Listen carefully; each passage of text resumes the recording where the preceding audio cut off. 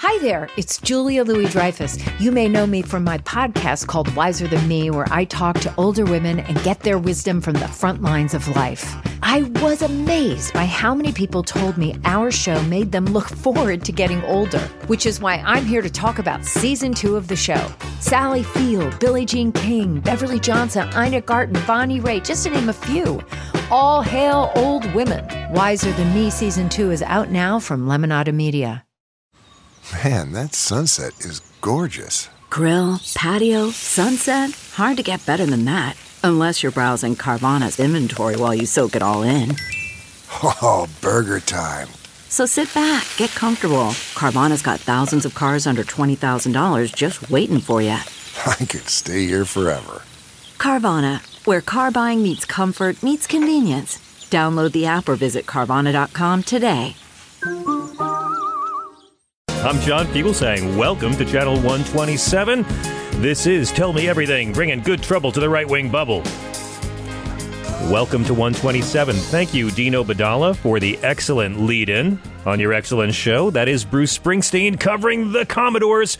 Might be a good week for a new opening theme song. I don't know. It's been six months, Chris? A little bit of a while.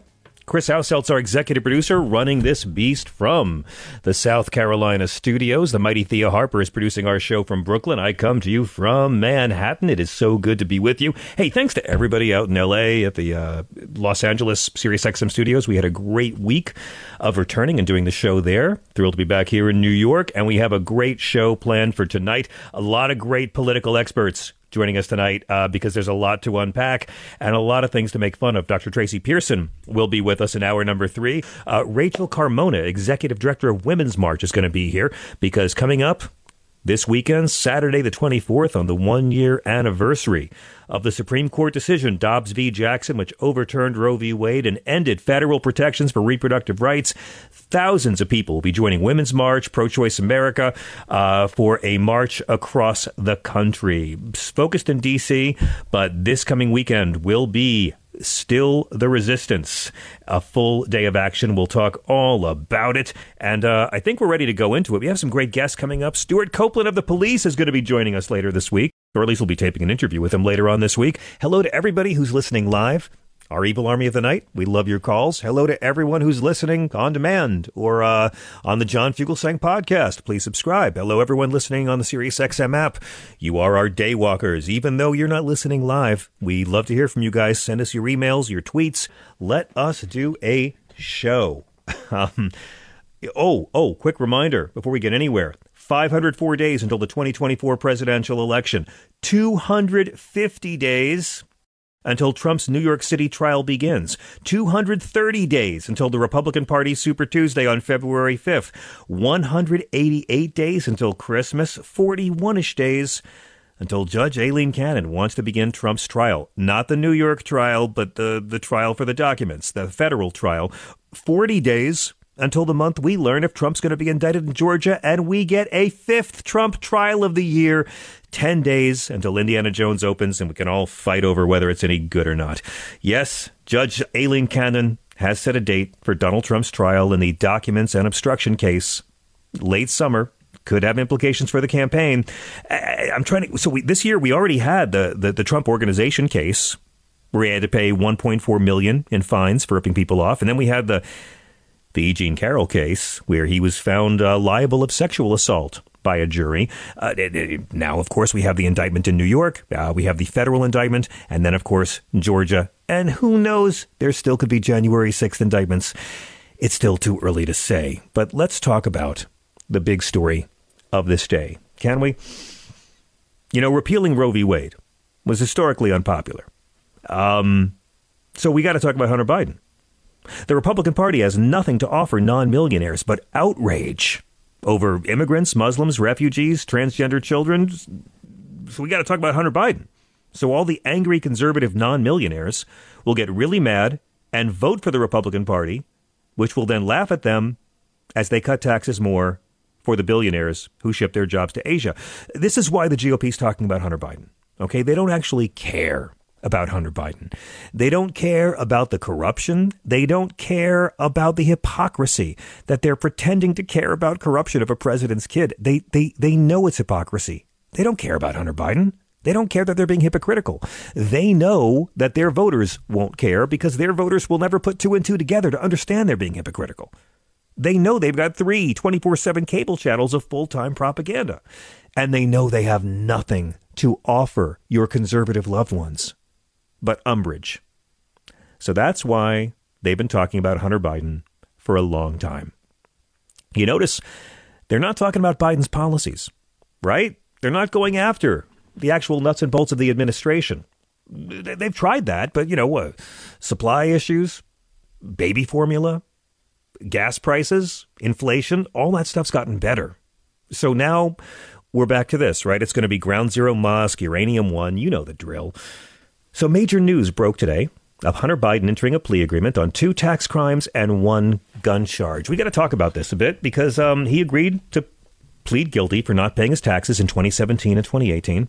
He entered into a probation agreement on a charge of illegally owning a gun while being a drug addict. This is according to the court filing by the U.S. Attorney in Delaware. Now, the DOJ opened the investigation into Hunter Biden about 5 years ago under President Donald Trump. They opened an investigation into his presidential rival's son, just like Donald Trump tried to blackmail the president of Ukraine into pretending and lying that he was launching an investigation of Joe Biden and his son 5 years ago. That's a really long time to investigate and prosecute a tax evasion case for about $1 million and a false statement on a form about being a drug user. 5 years. The plea agreement's likely going to have no jail time for Hunter, pending approval from the judge. Merrick Garland left the original Trump-appointed prosecutor on this case and approved a plea deal on charges that for anybody else would have probably meant no criminal charges being brought. They charged that Hunter possessed a Colt Cobra revolver in Delaware in 2018 while, quote, knowing he was an unlawful user of and addicted to a controlled substance. David Weiss is the prosecutor Donald Trump put on the case to take down Joe Biden's son 5 years ago. Merrick Garland left that man in place. I want you to think about this when you hear our Republican friends talk about the double standard for the rest of the summer. Okay? Merrick Garland left this guy in place, even though new attorney generals generally ask for the resignation of any U.S. attorneys appointed in the previous administration. Now, the maximum penalty for the gun charge is about 10 years in jail, fine of $250K. And he was charged with a failure to timely file and pay taxes in those 2 years by his own admission when he was addicted to crack cocaine, which people get addicted to. And as you know, we don't really think people should go to jail for being sick. Hunter's going to appear and be arraigned in a federal court in Delaware, and he'll enter his guilty plea, and there'll probably be pictures. The White House released a very simple statement. The president and first lady love their son and support him as he continues to rebuild his life. We will have no further comment. Now, imagine all the Democrats today saying, this is a witch hunt. You go after Hunter Biden. It's a political witch hunt. Except Democrats aren't going to do that. You know why? Because people who aren't in a cult of hypocritical obedience believe all political figures who break laws should be held accountable. You see any Democrats mad about this today? You see any Democrats unhappy about this today? We are Democrats, liberals, progressives, moderates, 100% down with the Department of Justice investigating the business dealings of all presidential children. But we don't have that. DOJ hasn't investigated Jared Kushner. We'll get to that in a minute. This is 5 years. Looking into this man's entire life, we have seen pictures of him holding crack pipes. We have seen pictures of him with presumed escorts. We have seen pictures of Hunter Biden's dick. The man has been publicly humiliated. But have you noticed, in the plea deal, there's no charges from the famous laptop that we've heard so much about on Fox News, which probably should be in the Guinness Book of World Records for the worst custody in history. I mean, how many hands has this thing been in? It's been passed around like the pool boy at an Oscar Wilde party. I mean, some evidence might have come from the laptop, but no prosecutor working is going to rely on evidence that's been handled by tons of other people, including Rudy Giuliani. So again, the laptop, nothing there. No one will prosecute. Anybody else who wasn't a president's son would have skated on this, but they're furious that he's paying the fine and pleading guilty. It's not necessarily the end of the investigation either, but for years we've been hearing And for weeks, we've been hearing about the two-tiered justice system. That's been the big rallying cry. You indicted President Trump, but you won't go after Hunter Biden. It's two-tiered justice system. Let's talk for a minute about how revoltingly dishonest this is, and how it's just rank bullshit. Not to get too clinical in my legal jargon. The double standard we've heard from so many. There's been no evidence that Vice President Biden's actions were ever influenced by his family's business agreements, but they still want to believe somehow Hunter Biden's drug addiction can be used to take down his father. Now, Democrats, they're like, hey, man, these Republicans claiming the DOJ's been weaponized against Biden's political opponents. This is literally going after a president's child. We've never seen a special prosecutor appointed for this reason before, and they couldn't find anything. But Republicans, they're going to call this guilty plea the sweetheart deal. And it shows why we've got to investigate the family even more. Two-tiered justice system is going to be my drinking game word for the next year. And again, this is 1 week after Donald Trump's arraignment in federal court. So the facts don't matter. Kevin McCarthy said, if you're the president's leading political opponent, the DOJ tries to literally put you in jail and give you prison time. If you are the president's son, you get a sweetheart deal.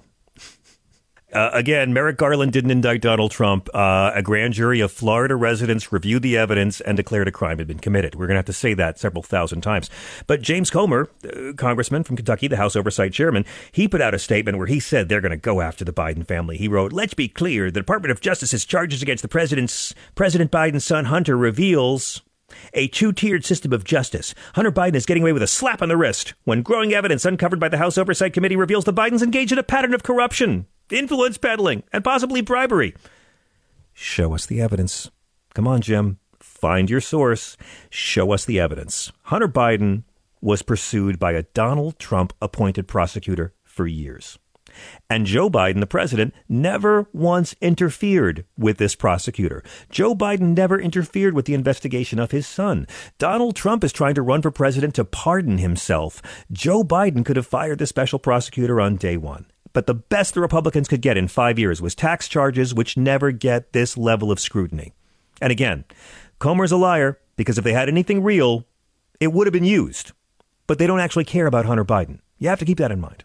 Marjorie Taylor Greene, she was flipping out. Hunter got a plea deal in advance.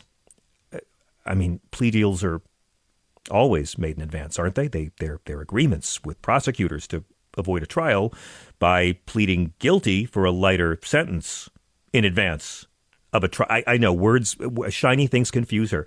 And she also said the Bidens took tens of millions of dollars from foreign countries. We are controlled by communists. I don't want to confuse Lady Blah Blah, but if you're taking tens of millions of dollars, you really suck at being a communist. Now, these charges hardly ever result in jail time for first-time offenders, I have learned. You lie on a gun purchase form. It's very rare as a main charge. Washington Post did analysis of hundreds of prosecutions. And again, unlike Hunter Biden, Donald Trump rejected his lawyer's proposal to seek a settlement with the DOJ to avoid the federal charges he now faces. We discussed it last week.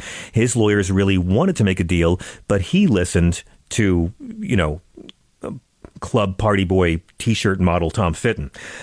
To be clear, this Trump-appointed U.S. attorney, David Weiss, who Joe Biden chose not to fire when he could have, that's who investigated Hunter Biden. It's Donald Trump's investigation. Donald Trump's hand-picked U.S. attorney agreed to this plea deal. Joe Biden had nothing to do with it. The Democrats had nothing to do with it. And I'd love to see the Republican congressmen take their complaints to Trump, who hired the attorney who did this corrupt plea deal with Hunter Biden. And again, they all know it. They all know Hunter Biden didn't do anything wrong. They don't care. They have nothing to offer non-millionaire conservative white people except rage. That's all this is about. Hunter Biden cooperated and pled guilty, and that's why he got a sweetheart deal. Donald Trump lied and gave his finger to law enforcement and obstructed justice, and that's why he's fucked. It's really simple. Anyone tells you it's a sweetheart deal. No. Hunter Biden cooperated and pled guilty. Donald Trump fucked around. Now he's finding out. And if you think he had a sweetheart deal, again, take it up with the Trump-appointed attorney Joe Biden didn't fire, who investigated this drug addict for over 5 years. You morons. If you can't get the charges you're hoping for, take it up with the guy who hired the prosecutor. And that's it. That's all you get. Years of Hunter Biden, crime spree, vicious crime. That's all you got. These measly little charges. Roger Stone and his wife settled with the DOJ last year because they had $2 million in unpaid taxes. There was a civil complaint against them. Hunter Biden was investigated criminally for 5 years over $30,000 in improper deductions and a late filing on his taxes. 5 years, over $30,000. Roger Stone and his wife, they settled their $2 million unpaid civil case with the DOJ last year. They weren't charged criminally. Hunter Biden was. So Roger Stone and his wife, they didn't even get probation. Hunter Biden committed tax fraud. He pled guilty. He paid the taxes. He bought a gun while he was a drug addict, and he lied about his addiction, but the gun was never used. His ex-girlfriend threw it away. Donald Trump stole government documents. Some of them were top secret. He hid them. He lied about it. He obstructed their return. He showed top secret documents to people who didn't have clearance, and he put your military at risk. It's just a little bit different.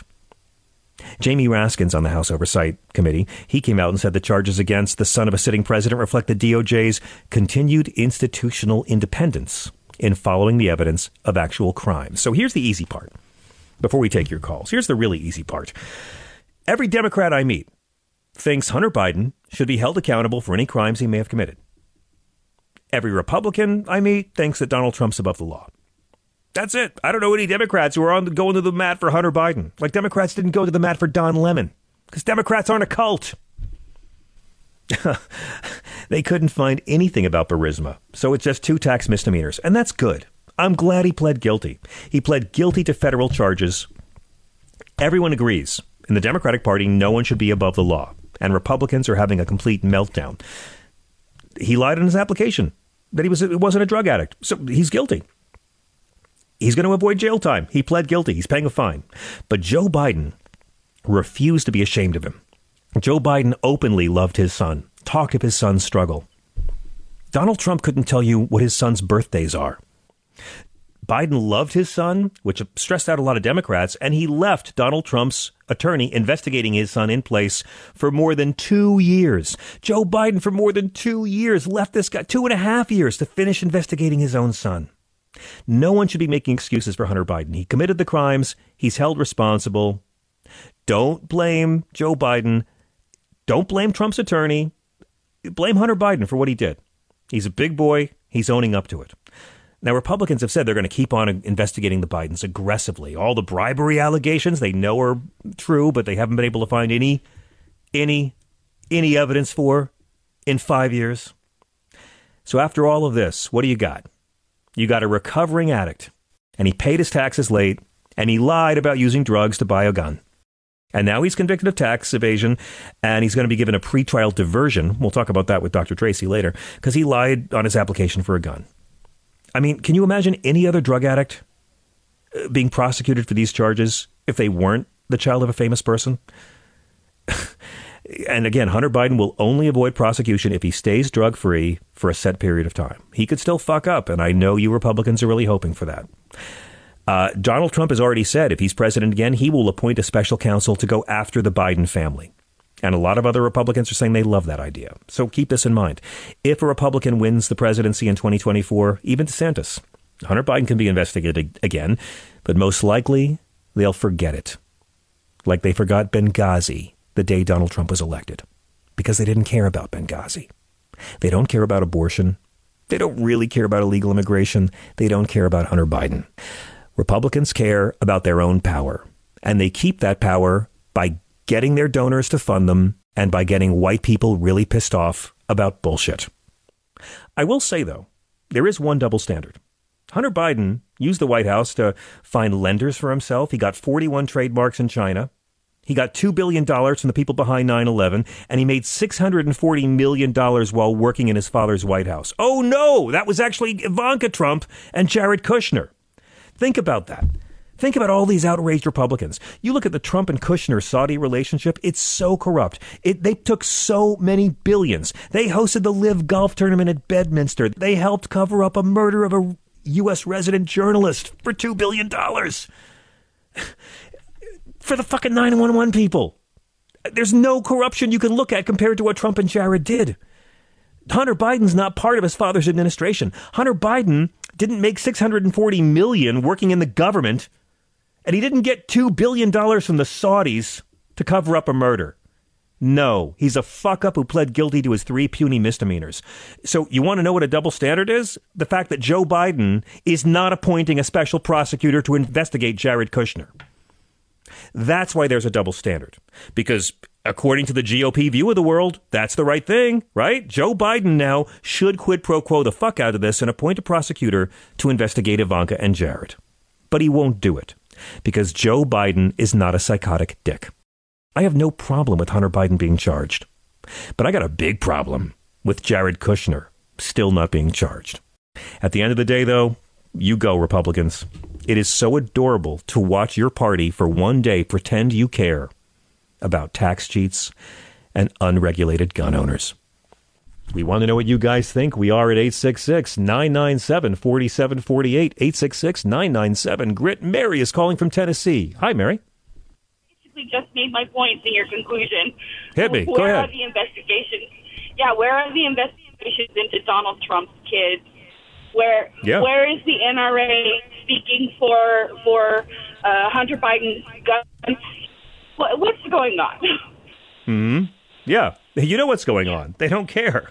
They just don't care. None of them care about Hunter Biden. This is what they have to do to get the white people angry and frothing this week. It's angertainment. It's the only way they get votes anymore. What are they going to do? Say we're going to help you with health care and education? They can't do it. They don't want to do anything for their voters. We're going to make the air and water. We're going to clear up. We're going to clear up pollution and make it harder for a lunatic to shoot up your kid's school. They don't give a shit. This is all they care about. Getting the mouth breathers angry. I'm so tired of the cognitive dissonance. It's just exhausting. Yeah, I know. And it's deliberate. They are deliberately playing dumb about all of this because they know they don't have to play smart for their supporters. You know, and it's hard here in Tennessee, but I don't know.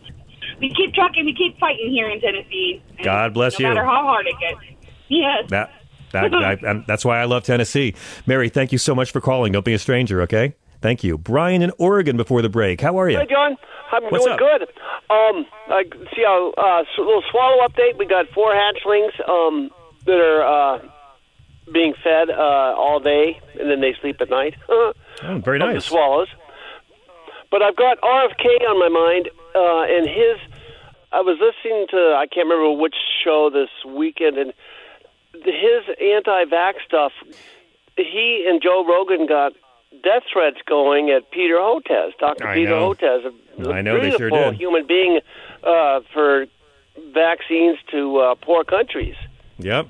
And by the way, just so you know, Robert Kennedy Jr., who's been on this show, and there's a lot of things I like about him, he's vaccinated. His kids are vaccinated. For their holiday party last year, all the guests had to be vaccinated and show proof of it. It's a racket. Yeah. It's unbelievable. And I think, I was listening to this, and Hotez was being stalked and people coming to his house.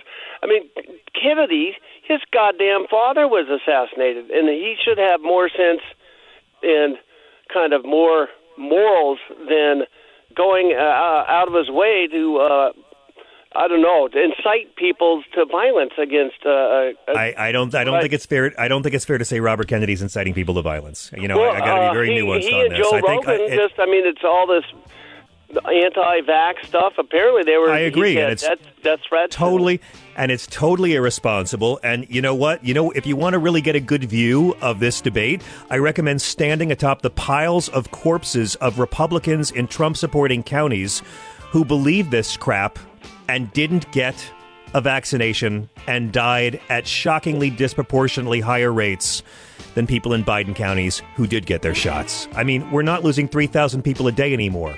The vaccine worked. Brian, thank you for your call. You're a gentleman. I have no idea why you listen to this show. We'll be right back with Rachel Carmona and your calls.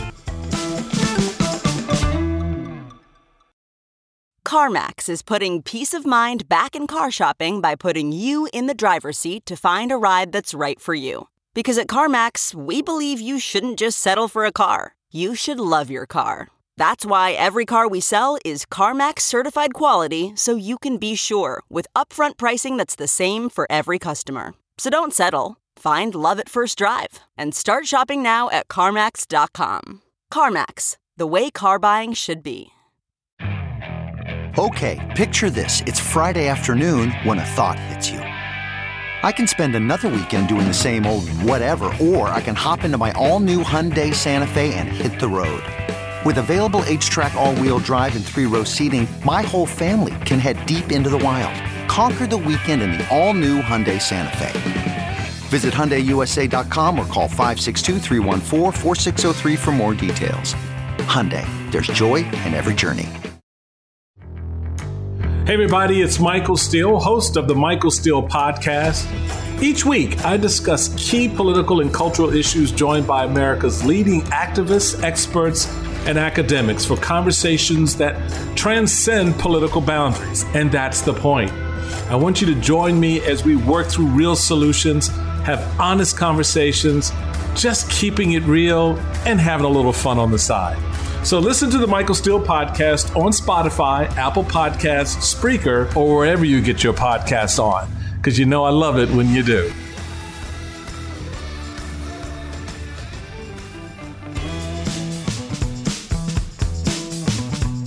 This is SiriusXM. I'm John Fugelsang. This is Tell Me Everything, bringing good trouble to the right-wing bubble. If you care about women's reproductive rights, you have to understand that it is great progressive third-party challengers in swing states that helped cost us women's reproductive rights. Rachel O'Leary Carmona knows about this better than me. She has been executive director of Women's March for more than a decade, and she inspires, equips, and mobilizes people to shape the actions and the policies that affect their community. And this Saturday, June 24th, the one-year anniversary of Dobbs v. Jackson, the SCOTUS decision that, you know, killed Roe v. Wade last year, will see thousands of women and men joining Women's March, Pro-Choice America, the National Women's Law Center, so many great organizations to take to the streets of Washington, D.C. and have actions around the nation and the country to build upon the work that activists and resistors have been doing to preserve and expand access to women's reproductive freedoms. It is a great pleasure to welcome Rachel Carmona back to SiriusXM. Hello. Hi. Hi, how are you? Be back again. Good. A little hectic traveling to DC. You know how it is, but here I am in my hotel, ready to do the next leg and get there in time to meet all these thousands of folks. I'm so excited about it. I'm so thrilled you're doing it. It's already a year. We've been doing a number of interviews about how much has changed and what's happened in that year, and I want to talk to you about it a bit. But before we even dive into it, Rachel, tell us a bit about this event. What was the genesis of it? I would imagine you've had this in mind for quite a while. What should we expect this weekend? And how can folks who can't get to D.C. take part in their own communities? Mm-hmm. Well, I mean, listen, it's an anniversary of a very dark decision and a dark day in democracy in general. Whether you on our one side of the abortion rights fight or the other, or you're a person who's, deeply ambivalent, regardless of your thoughts on abortion, the day that the Supreme Court overrules the will of the people in this country is a dark day for democracy, and we all lose. So, it's important. Dobbs heralded in a new era of American politics, and we all have to, really understand what's at stake. And so we're in D.C. this week. We've known that we would be here from the first time, the day the decision came down last year. And we're going to have marches in all 50 states. We actually have some solidarity marches in Colombia, Argentina. We've got some folks from Panama who are going to be doing some solidarity actions as well. So, we are not expecting the kind of turnout that a big, kind of rapid response moment might be. But the first thing that we're going to do is consolidate our base and continue to grow it. The second thing that we're going to do is not allow the antis to dance on Roe's grave. Right on. And they're going to be on the streets. And so we are going to be out in the streets, and we're going to be out in the streets every year until we get our rights back and more. So that's the plan for this weekend. And also the fight on the way forward. That's what we're going to keep doing. You might have the most perfect hashtag possible to promote this event. Tell us a bit about the hashtag people should go to on social media to learn more. Yeah, the hashtag is still the resistance. And that was to do two things. One is that, we want to remind ourselves that when, there have been people for decades talking about the importance of resistance and the importance of struggle. And I actually just got off a phone about an hour ago with our senior advisor, Barbara Smith, who was talking about struggle. And, people, she will always talk about how people forget that struggle is difficult. Struggle and resistance is actually hard. And so, there's a discipline in staying involved, staying in community with each other when it gets difficult, when the road gets hard. And the road is hard. The road is hard right now. So we are still the resistance, because we are still the resistance, but we're also a group of concerned citizens and folks who have made a lot of wins in the last 6 years. More than I've ever seen in my career, and I'm a lifer, in the movement. And so, working inside of a movement where, in 2017, we had the biggest mobilization in our nation's history. 2018, we saw women running for office and being elected in office in record numbers, going to the polls in record numbers. 2020, we kicked a fascist out of office. 2022, we stopped the red wave. We have a very strong track record of wins we saw since 2022, the ballot initiatives, everything. And so we're going to take our victory lap, and we're going to recognize the organizers who have been responsible for that, and fortify ourselves for the fight to come, because there is a fight, and we're going to give them hell on the way. I want to say I relate to anybody who wants to just skip through the struggle to the part where they brag about how they survived a struggle. I understand that. But I mean, you're someone who's been living the struggle and encouraging others to get off their couch and get involved. I mean, after Dobbs, you're right. After Dobbs, some people got angry. Other people got organized and stopped the red wave in last year's midterms. Early this year, we saw what happened in Wisconsin. Action on the ground in Madison led to young people turning out at insane numbers for a Wisconsin Supreme Court election. And now, of course, in Texas, y'all been making a lot of noise. There's a lot of people like me who care about mifepristone but couldn't pronounce it before this year. Yeah. And suddenly you've raised so much awareness because, as you point out, the struggle doesn't end. And just because there's more of us and there are of them clearly doesn't mean anything. But I want to ask you this. How scared do you think they are? Ron DeSantis signed his 6-week abortion ban at 11 o'clock at night on a Thursday, with no cameras allowed. And then he went to New Hampshire the next day and didn't mention it. They are running away from their big generational win on Roe v. Wade because they know it is against the will of the majority of Americans. And I think, I would repeat something that you just said, against the will of a majority of Americans, not a majority of Democrats. Their own party is not with them. And that is always a problem spot to be in. So I think that there are a number of ideological and religious extremists inside of the Republican Party who want this at any cost. And they're willing to do whatever they can to get there. And then I think there's the political branch of the GOP who has, hitched its wagon to, extremists and use that to power their base, who are actually just, kind of rank and file bureaucrats, and who found, certainly ideologically aligned, but there are means to an end. And I think that we see these, the difference between the two. I think you see Lindsey Graham, talking about a national ban, and then you see McConnell being like, oh, we don't know her. You see Trump trying to distance himself, and, then, DeSantis, signing these things in the dark of night and then spiriting himself across state lines. Even in 2022, you saw them starting to quietly remove language and policy positions from their websites before the election. They know this is a loser. They know they are, engaged. DeSantis tried to use the 6-week ban against Trump and then realized how unpopular it is, and he completely shut up. But Rachel, with our final couple of minutes, I just want to ask you, because you do this better than anyone I've heard. Can you just briefly explain to our listeners why the fight for reproductive rights and the fight for transgender rights are kind of the same fight at this point? I know people are going to get upset, but I'd like you to explain how you see them linked. And it's, it's okay for folks to get upset, because I think that being upset just kind of it signifies that, you know, there are things that we're not comfortable with. And until we get comfortable with them, we have to just keep talking about them, right? You know, like being upset is actually, you know, we're not here, you know, I tell people all the time, like, I'm not actually here to make people comfortable. That's not my role. There's sitting in discomfort that's required. And I'm not, you know, I'm not, you know, kind of a part of the we must suffer branch. I think that we need to lead joy into each other.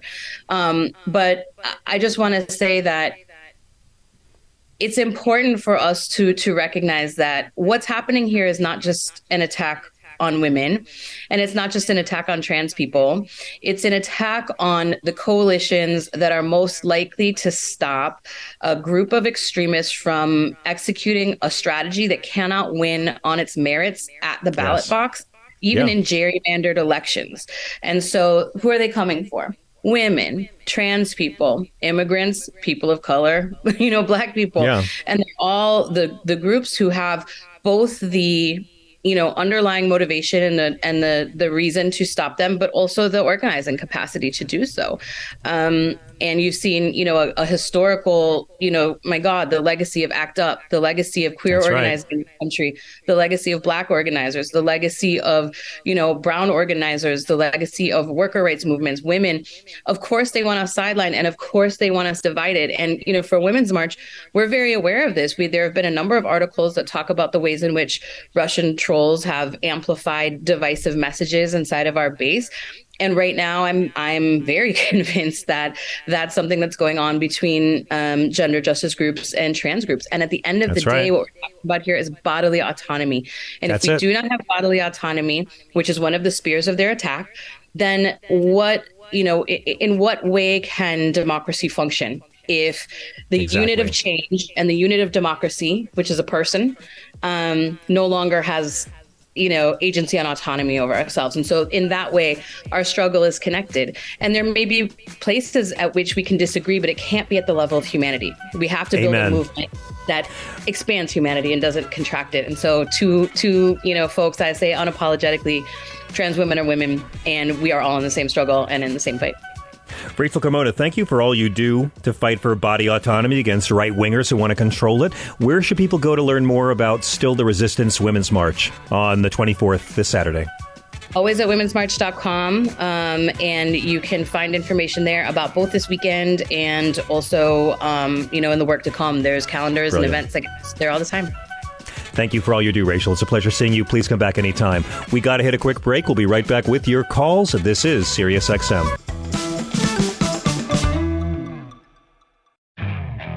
Okay, picture this. It's Friday afternoon when a thought hits you. I can spend another weekend doing the same old whatever, or I can hop into my all-new Hyundai Santa Fe and hit the road.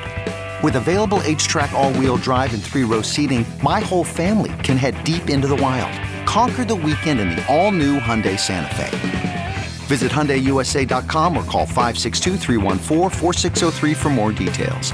Hyundai, there's joy in every journey. This episode is brought to you by Philo. Do you love TV? Do you love saving money? Then Philo is your solution. Philo has shows, movies, and live TV for just $25 a month. You can even try it for free with their 7-day free trial. No contracts, no commitments, no hassles. Just a better way to watch TV. Never miss a minute of shows like the hit docuseries Where is Wendy Williams? Or classics such as Friends. If you can't get enough TV, then there's no better way to watch. Philo has more than 70 channels like BET, MTV, and AMC. And the best part? You can try it yourself with their 7-day free trial. Sign up today at philo.tv/poppods. That's philo.tv/POPPODS to get 50% off your first month.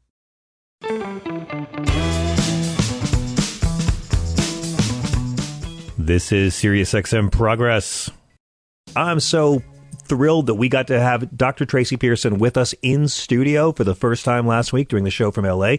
She joins us every Tuesday night. She is a brilliant legal analyst and consultant you've seen on TV and radio and Forbes and New York Post and Cheddar News and News Nation. Dr. Tracy, it's such a pleasure. Welcome back to SiriusXM. It is great to be with you again. I had oodles of fun in Los Angeles, and now we're back to the remote thing because you had to go back to New York City. Yeah, I'm sorry about that, but yeah, we did. I have a child. He's graduating elementary school this week, and apparently, peer pressure. I have to be there because everyone else is doing it. I would much rather be out in L.A. Continuing my 475-part episode series on the dispensaries of the region.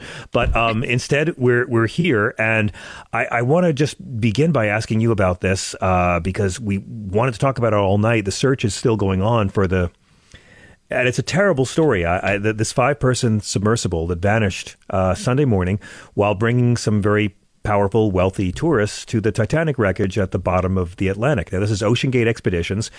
They reportedly got lost last year during a similar dive. We've already heard that there have been whistleblowers who quit the company.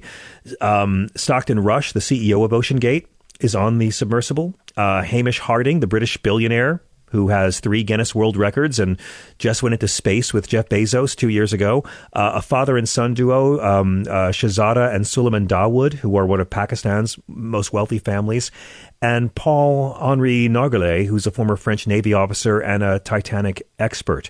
They've been missing. They only have about 30 hours of oxygen left in their submersible, and it's not possible to exit it without help. But they were going 13,000 feet below sea level, 2 miles. They were going Mount Everest deep into the dark.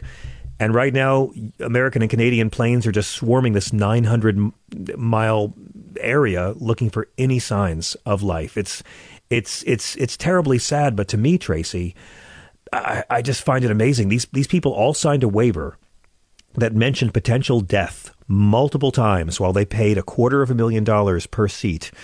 And I guess it's just incredible to me that the Titanic is so tragic. It's still taking lives 109 years later. It is. And one of the things that came out of the Titanic sinking was an effort to increase safety in transversing the waterways, and making sure there were enough lifeboats. And if we are unable to locate and rescue these individuals that again took their lives into their own hands by getting onto that submersible and going where, frankly, I don't think we should be going. I think that there's room here to make some improvements, because one of the most shocking facts to me was that they lost contact with this submersible vehicle about an hour and 45 minutes into the descent, and they waited until it was expected to return before they notified anybody. That just sounds absolutely freaking insane. The descent, again, it's 12,500 feet to get down the Titanic. So you're going 2.5 miles roughly, and the descent takes 2 hours to reach because you go down very slowly in the submersible. I was saying earlier, a few years ago, we did a special in Bermuda about deep sea issues, and we did a stunt. We did the deepest radio show in broadcast history from below the Bermuda Triangle. We broadcast an hour-long live special, and like Lewis Black was on it, and David Crosby and Mark Hamill. It was a lot of fun, but my pilot in the 2-man submersible was someone who had been to the Titanic many times, filming it for James Cameron for his documentary, The Ghosts of the Deep, about the wreckage. So, I mean, it's deeply scary. They had a 96-hour oxygen supply when they went to sea at 6 a.m. Sunday morning. So conceivably that will last until Thursday morning, but nobody knows if this thing is still underwater. No one knows if it's surfaced somehow. I mean, they've completely lost track of it. And if it took, 70 years to find the Titanic, this is a tiny little pod. I mean, it's just a very, very grim, tragic story. It is grim and it's tragic, and we know the coordinates of the Titanic. We know where the ship was last located above water, the one that is the mothership, what they call the mothership. So we're better off in locating them. Yes, it's possible they could be hanging in a fisherman's net somewhere down there. It is. I go back to this idea that, look, if I'm ever missing underwater and nobody has, they lose contact with me for, before they're supposed to. I hope somebody makes a call and tries to get help before then. One of the things about that oxygen level, though, is I question whether that takes into account stress and how fast you respirate. Right. You're right. I've asked some folks on the Twitter sphere, and I haven't gotten an answer back yet. I don't think they know. But I'd be hyperventilating. Yeah, it's really scary. And to say nothing of the fact that they probably didn't have a 4-day supply of food and water with them when they went down there. I want to play a really quick clip. This is a spokesperson from the Pentagon, Sabrina Singh. She was briefing reporters earlier on the Department of Defense assistance in trying to find this missing submersible somewhere in the North Atlantic. DoD is assisting in search operations. As of yesterday, there were 2 C-130s that conducted search and rescue flights and conducted a search flight over the area. By later today, an Air National Guard C-130 will also join the search and conduct a search flight over the area. So by the end of today, we would have committed 3 C-130s to conducting search and rescue flights. In addition to that, the Navy has been in touch with the Coast Guard and is working to provide personnel, such as subject matter experts, and assets as quickly as possible. But I don't have anything further to read out as the Navy and Coast Guard continue to remain in touch on this issue. There was a CBS reporter who went on this very submersible that's missing right now, and he said, if all 7 methods they have of coming to the surface aren't working, then what's going on? Something really went wrong, and, I kind of feel like it's not an accident. It just seems like someone didn't do their job, and that's why this happened. Well, and the reporter that went on last year had a similar issue where they lost communication, and my understanding was that he didn't report on it when it happened. And so you were seeing a calamity of judgment here, where there was an employee who knew about safety issues, and that person apparently was let go and asserted a whistleblower claim. Then what we have is a reporter that may have had some information back when they had the experience and allegedly didn't report on it. And now we have this situation. And how many times does something have to happen before somebody does something? Well, let's lighten things up and talk about the legal world, Counselor, because Judge Aileen Cannon really succeeded in doing something I didn't think possible. She surprised me today, setting a preliminary date of August 14th for Donald Trump's first day in court over these felony charges of the classified information and obstruction of justice. It's called a rocket docket, and apparently she's heard the criticism of her special master antics a year ago. I want to ask a couple questions about it, Dr. Tracy. Number one, I mean, it just seems like that's a placeholder date, right? Most likely that will not be the real date in the middle of the Iowa State Fair, 10 days before the first Republican convention. Most likely it won't really start on that date, will it? I don't care about the Iowa State Convention, I don't care about any of that. I think that a judge sets a date based on calendar availability. They can't set the date unless it's available to them in the computer system. Everything within the court system is very much controlled by a computer docket. She isn't making the date up. It's there, it's available, and she's docketed it for that date and going on for 2 weeks thereafter. I don't mean to sit here gloating, but I am. You can see me. I'm gloating. Please. No, you predicted this. Go ahead. I predicted this. I think that she knows what she's doing. I think that the case that came in that everybody's criticized was criticized because it was some wonky, wacko thing that was made up. It's not normal. It is, you don't go into court asking for your stuff back. And asking for a special master to look at classified documents. And I think that it's very possible that this judge sat there and went, you know what, this is wonky, weird. I've never seen this before. I'm just going to start making decisions. I'm going to make them with the least damage possible to some degree and let the 11th Circuit sort it out. That wouldn't be an unusual tactic for a judge to use, which is I'm just going to do what I can do here and let's see what the 11th Circuit does. 11th Circuit came back and said, no. And she said, okay, no problem, and implemented their order. That's right. That's right. But I mean, what you're saying is that it wasn't so much them smacking her down. You're saying that she just gave Trump what he wanted because she knew what the outcome would be. She potentially knew what the outcome would be. She is a Department of Justice employee times 2.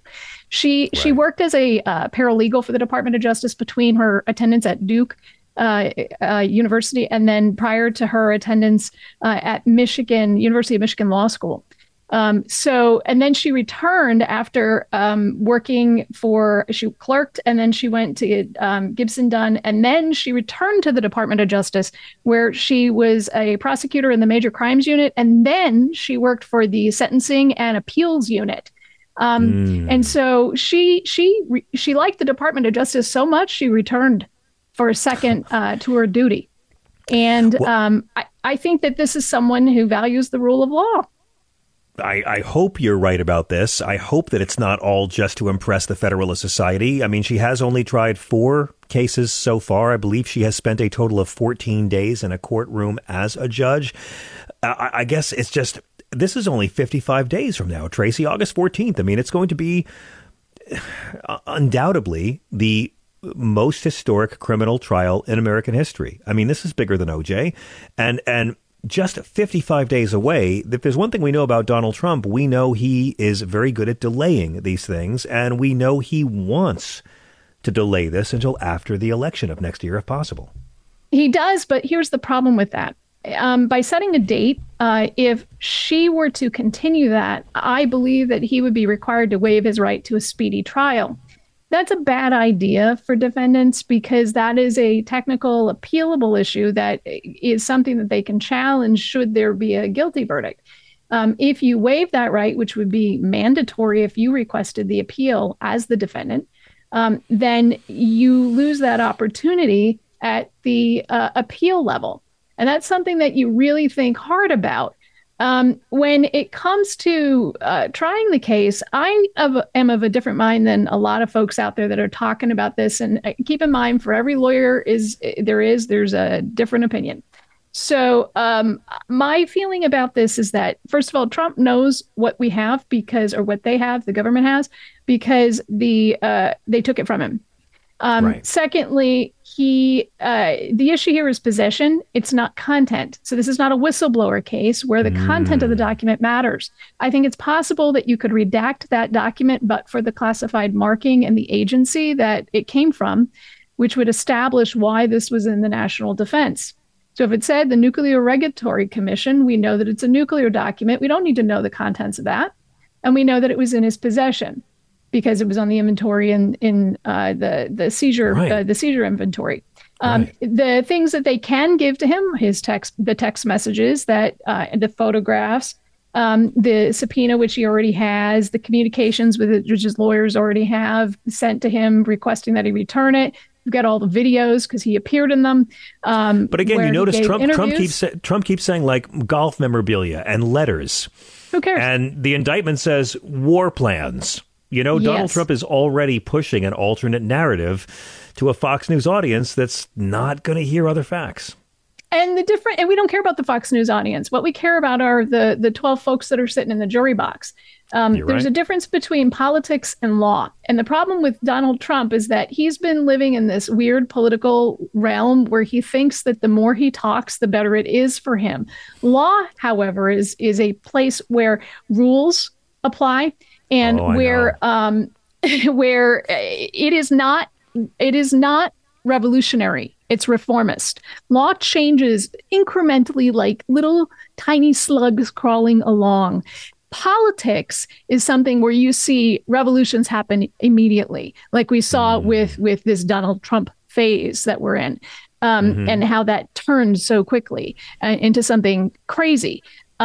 The minute he started running and it became these norms changed. That's not how law works. There are rules. They will be followed. There is a process. The judge's order is detailed. It lays out dates for everything, including the fact that she is authorized limited voir dire. Voir dire meaning that's you question the jury. There's going to be limited voir dire, how much you can ask. 10 questions, I think, of the jury that you can propose. So I think that he is in for a rude awakening. And I personally love seeing process play out the way it's supposed to. And it is, because this is what I predicted. So I just have a dumb question then. I mean, you said there's two new sealed docket numbers that were filed in D.C. These could be new indictments against Trump or others, right? There's another sealed docket number filed in South Florida. What should we know to understand about sealed docket numbers? And that probably doesn't pertain to like other DOJ investigations about, say, January 6th, right? Well, it could be. A grand jury indictment is sealed until the court releases it. And as we saw with the one in South Florida, Jack Smith, I think that the Department of Justice asked that indictment be released before the day of the arraignment and first appearance. So it was, and we got it. We didn't anticipate seeing anything until the day of that arraignment and first appearance. So the little birds are telling me that there are two sealed docket numbers that popped up today. It's no coincidence that in a motion that was filed by Jack Smith, requesting that Donald Trump not be given a copy of discovery and that he only review discovery in his basically supervision of his attorneys, that Jack Smith mentions investigations as the reason for that. And so we also know that there's a sealed docket number down in South Florida that doesn't follow too long after that June 14th date where that motion got filed. So I think that it's very possible that we're going to see a tumble of indictments come out. Although I can't guarantee it, but I think it's looking likely. I want to go to the phones. We're at 866-997-4748. I want to get a couple people to weigh in, and it's okay if it's not on this topic. Let's go first to Bill in New Jersey, who's been on hold the longest. Bill, welcome. You're on Sirius XM with Dr. Tracy Pearson and me. Bill. Good evening. Hello. Hi. Hi. Hello. Hello. Yes. Angertainment, was that yours? I think a lot of people say that. I think a lot of people say that expression, but yeah. Oh, it's brilliant. I'm more umbrage-tainment, but it's not as popular a word. Oh, I wanted to exchange that for the ex-president who mistook his rape victim for his wife. Anyway. It's not easy to pull off an Oliver Sacks, E. Jean Carroll joke about rape. And I think you just did it. And I don't know how I feel about any of us anymore. But yes. Yeah. That's true. Donald Trump looked at the picture of E. Jean Carroll and thought it was Marla. And he did it on tape because he's that stupid. Yes. He is. I was going to say that, and a question that I've bothered John a lot over the past is, if Melania finally divorces Trump, can she become a witness against him? Good question. Not if the communications occurred during the course of the marital relationship. So anything what if she wanted? What if she wanted to? Marriage. What if she wanted to? Could Trump's lawyers compel her to silence? Yeah, marital privilege tends to stick unless the conduct is against the spouse. Spouse. So if Donald Trump smacked her. If Donald Trump physically abused her as Ivana Trump alleged in court under oath he had abused her, then she'd do it. But let's be honest, like Ivana, that's never going to happen because these women are the Camille Cosbys of business. I think Melania is going to get paid. Melania is going to keep her mouth shut, hate this man passionately, get paid, and giggle the day of his funeral. I want that. I want a copy of the prenup. Yeah, me too. Right. Well, she may be. I want to see who she brings as a date to the funeral because she's bringing a date. She's bringing a date to the funeral. That's funny. Right. Oh, and what I was going to say about these guys who call in who are out of their minds, whatever their names are. This show? Which people are out of their minds? Oh, we have some lovely racists who call this show. We have some bored racists who have empty lives. Go ahead. Well, you have to. Okay. You have to tell them you would be out of a job if you didn't tell the truth. That comedians who lie don't do very well. That's why there aren't too many right-wing comedians that are making money. Well, I thought all right-wingers were comedians. They're all hilarious. No. I want to get this right. There are right-wing comedians, and there are some great comedians who happen to be right-wing, but most of them don't do right-wing material. That's what you got to remember. There's great conservative comics. A handful of them do right-wing material, but most of them don't. Humor does not work unless there's a grain of truth to the joke. I agree.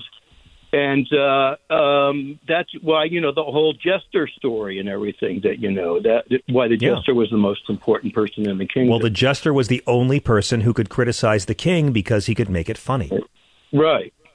And truth is often funny. But anyway. The truth's often funny, but I'll give you my favorite quote of all time, Billy Wilder. If you're going to tell people the truth, make it funny or they'll kill you. That's right. There you go. Do you think after this crazy Congress, this one is done, they're going to do investigation of this last Congress like they've been investigating? When have they ever done that? Oh, no. Never. It's like criticizing themselves. That would be awful. Look, my whole thing about indicting Trump is great. Now we have precedent to go after Bush and Cheney. I mean, I'm still on that. I'm sorry. That's where I'm at. I'm like, okay, The Hague, are you ready? Because we can do this now. Mm-hmm. I don't know if it's going to happen. Yeah. Jack's going to be tired, man. He's going to be like at Disney World or something, or Disneyland. Someone else. I'm saying that's why The Hague should bring him up on war crimes. Anyway. Yeah, I don't know. But reading the stuff, about the AG made me nauseous. Because it's what I thought all along, that nothing was going on. And, he was supposed to be a judge, not an AG. What are we talking about here? What are we talking about? Are we talking about Merrick Garland? We talking about Merrick Garland? Are we talking about the? Yeah. Well, hang on a second. There's two things. We don't know what Merrick Garland's doing, but the FBI admitted that they were dragging their feet. Merrick Garland doesn't oversee the FBI, but the FBI admitted that it was the January 6th hearings that shamed them into action. As far as the Department of Justice, Merrick Garland does not reveal anything, but the Jack Smith indictment has really led me to believe that Merrick Garland has been more on the case than some of our liberal friends gave him credit for. Absolutely. Well, I give him credit for finding a rock star, and that guy should be AG. Everybody wants to blame Merrick Garland, and it's not his fault. He did his job, and people forget that there's a director of the FBI, Director Wray, who Trump appointed. Yeah, that's right. Yeah. And the right wingers hate Christopher Wray because he criticized Trump, and that's why you see it. That's why you see the FBI is so afraid of political blowback. They're so afraid of being accused of being among the protesters on January 6th or whatever that they dragged their feet and didn't investigate. Deliberately, because there is a double standard, and Donald Trump gets to walk between the raindrops because he knows how to intimidate people and institutions. Mm-hmm. Yeah, I don't know. I mean, I grew up in the 60s and stuff, and I thought we had evolved. And I said, we were just starting to rock the 4-day work week when Reagan came along, and that's when things went downhill. No, we never got to the 4-day work week yet. That'll happen in our life. We'll get that before universal basic income. It happened in my life. Trust me. You had a 4-day work week in the 70s, sir? What are you talking about? What commune were you living on? Dark period, man. I can't imagine that. Well, we did where I worked, and the big deal was who would get the 4-day weekends. We had to divide that up. But no, we were efficient enough. Are these coworkers in the room with you right now, Bill? Are they there now? Can you point to them? Not the ones in Chicago, but all good. I could think about. I'm 69. I don't know if they're alive. But, no worries. I got to run, man, but I thank you for the call. I do appreciate it. Let me go to Trucker Steve, because anytime I can get Trucker Steve to call in, it's a special occasion. Steve, you're on with Dr. Steve. Tracy Pearson. Hey, how you doing? How you doing? I have a couple things. Okay. There's a couple things Trump has going for him. It is Miami. There will be 4 Republicans on the jury at least. Well, we'll see, won't we? I mean, presumably, you're right. There will be Republicans on the jury, but every member of that jury will be someone that both sides have said yes to. To a degree. To a degree. Okay. To a degree. There's going to be a bunch of challenges that have no cause, and then there are challenges for cause. But I want you to remember, Steve, Donald Trump wasn't indicted by Democrats. He was indicted by 30-some Florida citizens who viewed all the evidence and said this man should be indicted. And presumably some of them were Republicans, too. No, I'm just saying some trips here, and one big trip, the lawyer-client privilege with one of the witnesses is. That's a good point. Is Evan Corcoran. And Tracy, that's a good point. That could end up being the Bill Cosby. It is one of, and that's a good point as well, because Bill Cosby confessed to everything in court, and they used that to convict him, but they shouldn't have used the case for the transcript from one trial to convict him, and that's how he got out of jail.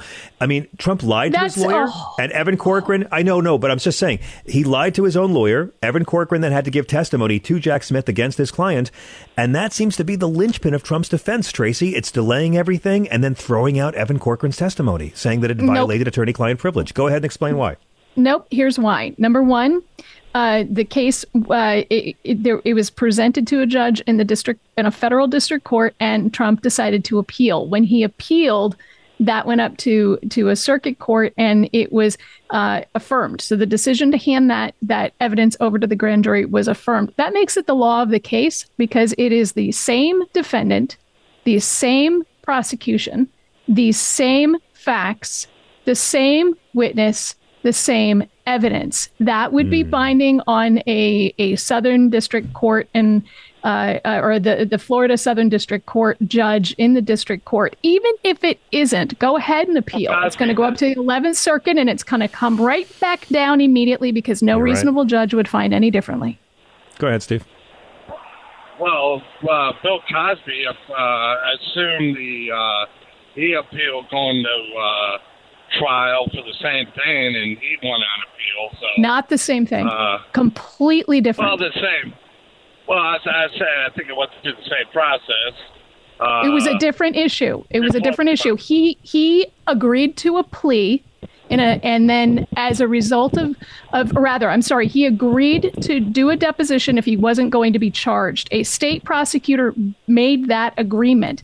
He did the deposition, and a different prosecutor came in and charged him by pursuing a grand jury indictment. And as a result of that, the court in the appeals case said that can't stand because a defendant has to have the ability to rely on the representations of a prosecutor if they're going to make these deals. Otherwise, the entire system collapses. So these two things are completely different.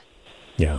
Well, I could say the same thing about lawyer-client privilege. It's fundamental to the legal system, and except when you use it to commit crime. But if you commit a crime, it's not anymore, right? Just like as we said in the last call, if he punched Melania in the face and physically abused her, she could testify against him. And if you lie to your lawyer and tell him where the boxes are, but send your butler down to move certain documents because you know your lawyer is going to check on the boxes, and because you're stupid, all of this is on surveillance cameras, bro, you fucked up. Show me a lawyer that hasn't had clients lie to him. Doesn't matter. He got caught on tape doing it.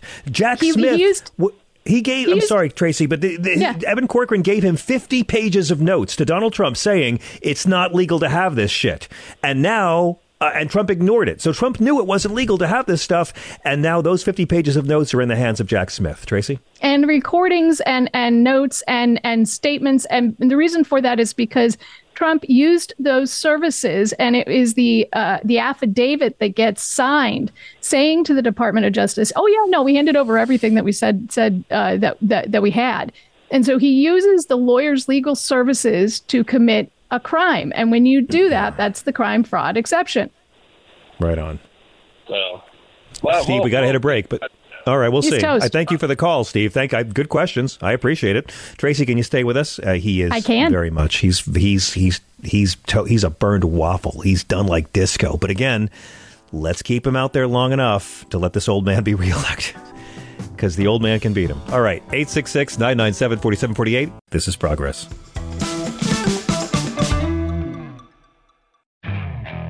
Okay, picture this. It's Friday afternoon when a thought hits you. I can spend another weekend doing the same old whatever, or I can hop into my all-new Hyundai Santa Fe and hit the road.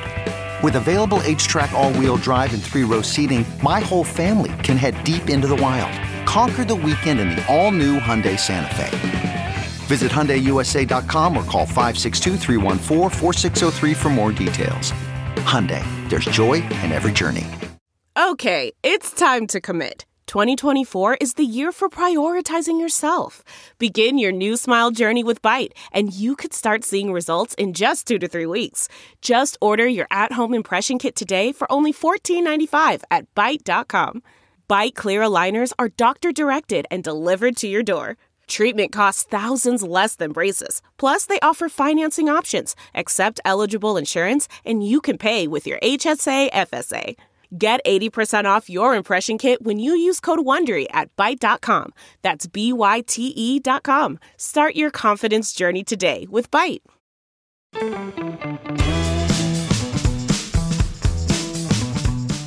How much do I love that Ron DeSantis made a campaign video in San Francisco, a city that has a lower crime rate than Jacksonville, talking about all the riffraff running around. This guy literally had Nazis with swastikas demonstrating for him at Disney World last month.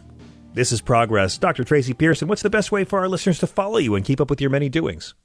You can find me on all the social media at Tracy Explains, and I have a Substack, Dr. Tracy Explains. And it's great. I subscribe. Hey, we only have like a minute, but Dylan in New Mexico, the minute's yours. You're on. All right.